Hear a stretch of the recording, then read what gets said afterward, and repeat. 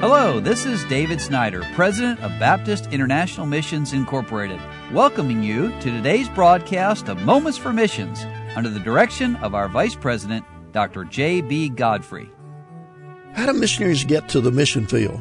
Well, yesterday I started talking about that and this matter of Christian giving, and I read the first 7 verses in 2 Corinthians chapter 8, and I stated that 2 Corinthians 8 and 9 are special chapters written by the Apostle Paul, a great missionary himself, about supporting people outside of our inner circle. Here where church is, Paul's writing to the church at Corinth, and he's using the example of the Christians in Macedonia who heard about other Christians having a need, and they took up an offering and they gave so that that need could be met. And I started sharing a little bit about my own testimony. I would say our testimony, my wife and I, 50 years serving the Lord together, of how he's taught us that he loves us and he can take care of us. And from the day we were married, we practiced tithing. It's just in the Bible. It's for every Christian, and we did it. But then God's taught us so much about giving beyond that so that we can take the gospel around the world and help other people do that same thing. For many years, 20 years almost of our lives, we served in very poor countries in Africa. And one of the most difficult things maybe that we had to do was teaching Africans to give, not because we didn't believe it's in the Bible, it is, but because of the poverty there. It wasn't easy. Yet to not teach them to do what God wants them to do would be to deprive them of seeing the blessings and the provisions of God in their own lives. And so we did that, and I believe that every missionary who goes out should from the very first teach the people who are reached with the gospel to give to the Lord. And then it's also been a little difficult for us as we travel, not only to teach those believers to give, but also to accept gifts that they would often give to us when they were so very poor, and they would give to us. And because of the American arrogance, maybe and pride, it was hard for us to accept those gifts, but the Lord taught us to graciously and humbly accept those gifts.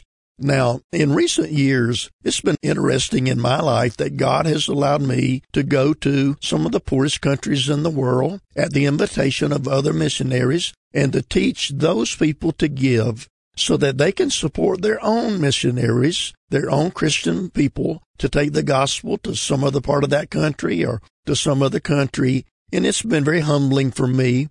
But we need to let these Christians learn to trust God. You see, sometimes giving is not about money. It may be about great love and charity. It may be about giving food. It may be about something else. Let me remind us all today that we are owned rather than owners.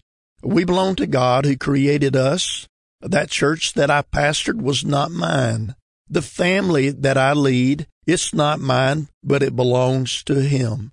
My possessions are not mine.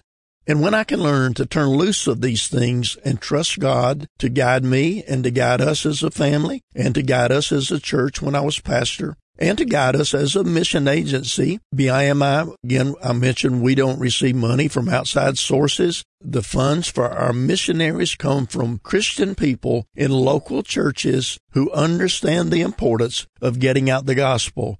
So I hope that you understand that today, that if you're saved by the grace of God, you don't belong to yourself. You belong to the Lord.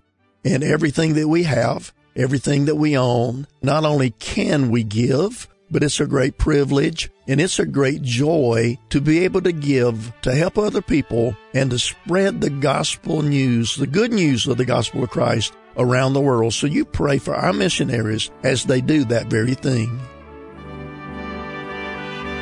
You've been listening to Moments for Missions. For further information, please write to BIMI, P.O. Box 9, Harrison, Tennessee 37341, or call us at 423-344-5050.